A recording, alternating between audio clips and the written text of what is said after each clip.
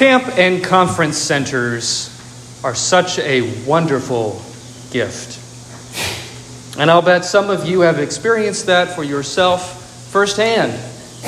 Those of you with fond memories of going to camp and conference centers for summer camps or for spiritual retreats like Happening, Vicari, Cursillo, for mission trips, or maybe parish retreat weekends.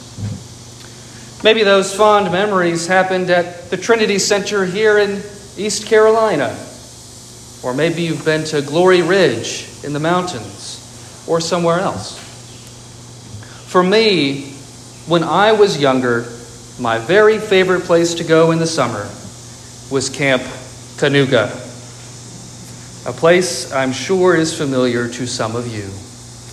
Camp Canoga, for those of you that don't know, is the Episcopal Camp and Conference Center here in the North Carolina mountains near Hendersonville.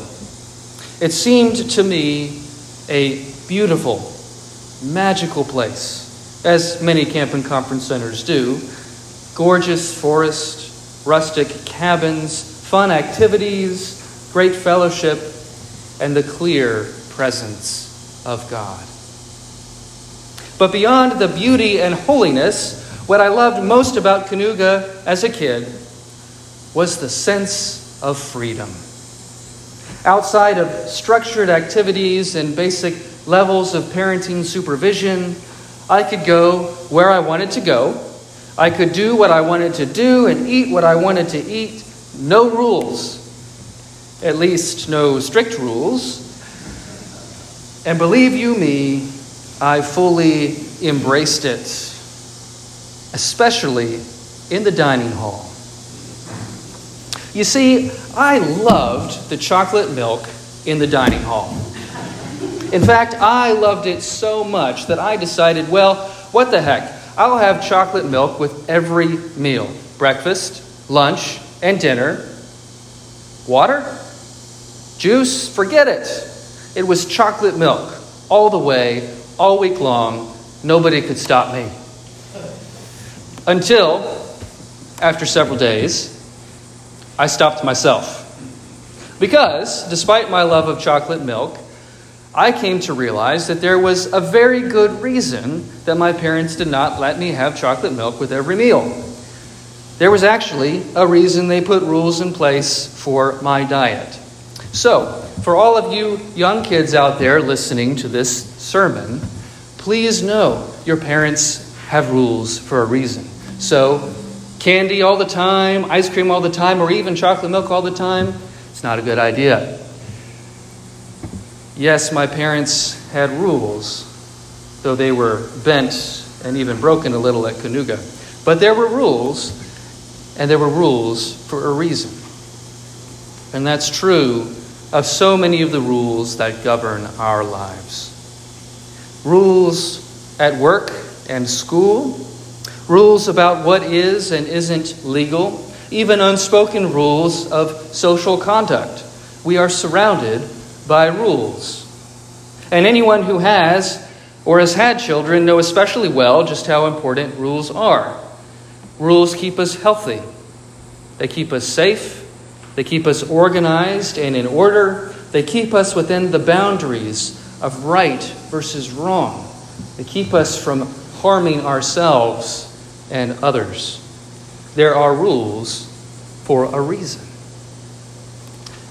But it is just as true now as it was then that sometimes rules can go too far. And just because something is a rule doesn't always make it right.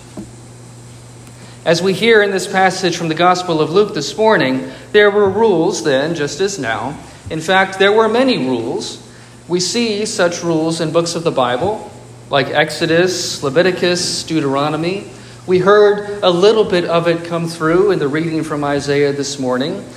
And among these rules were rules for the synagogue, rules generally for how to act. And these are just kind of like we have rules here in the church. And in the synagogue, this rule was clear. The Sabbath day was the day of rest as established by God in creation, and it was to be followed as such. No work in the synagogue without exception. No work in general on the Sabbath. But then enters Jesus. Jesus was teaching in the synagogue on the Sabbath, and there came a woman with a spirit that had crippled her for 18 years. 18 years, if you can imagine. She was bent over, unable to stand up straight, and when she enters the synagogue, she doesn't ask anything, doesn't do anything.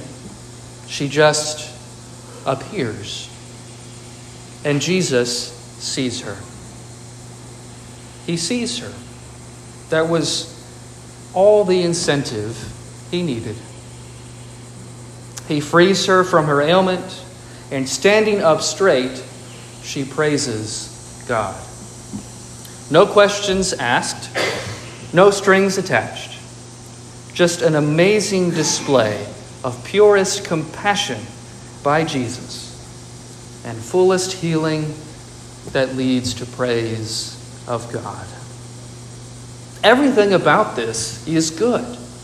Everything about this, from Jesus seeing her to her being healed to her praising God, is so wonderful, except for one problem. It was against the rules. An offense so egregious, so blasphemous to the leader of the synagogue, that he tells the crowd that any work like this, healing, can happen on any other day, but not the Sabbath. Those were the rules. That was the law. And he was so focused on this infraction of the rules, he couldn't even acknowledge, didn't even see the miracle that Jesus had accomplished before him. As some would say, he placed the letter of the law over the spirit of the law. But for as important as rules can be, like making sure we don't harm others or ourselves, by not stealing from our neighbors, not driving through the stop sign, or even having chocolate milk with every meal, Jesus shows us that our rules, even good-spirited rules, have their limits. And importantly, he does not hold back in order to keep everyone comfortable or to avoid conflict.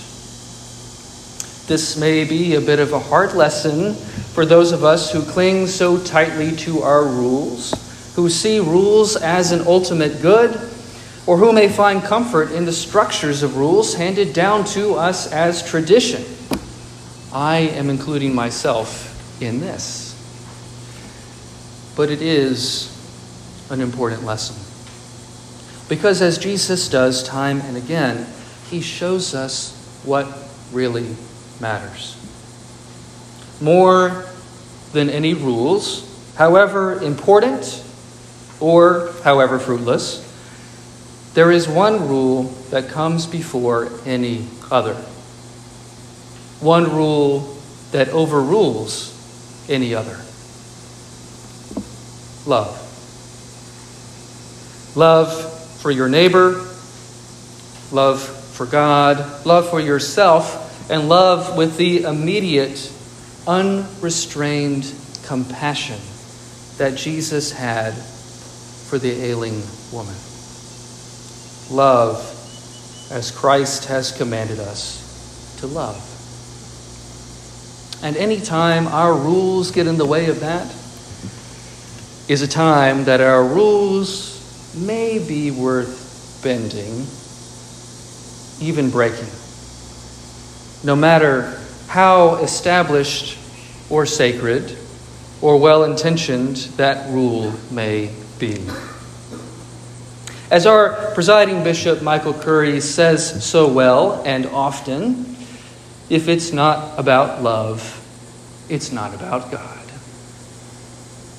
So of all the rules we follow in our lives, the rules that keep us healthy, that keep us safe, the rules that keep us organized, that keep us within the boundaries of right action versus wrong, the rules that keep us from harming others and ourselves, and the rules that continue because that's just how things have always been.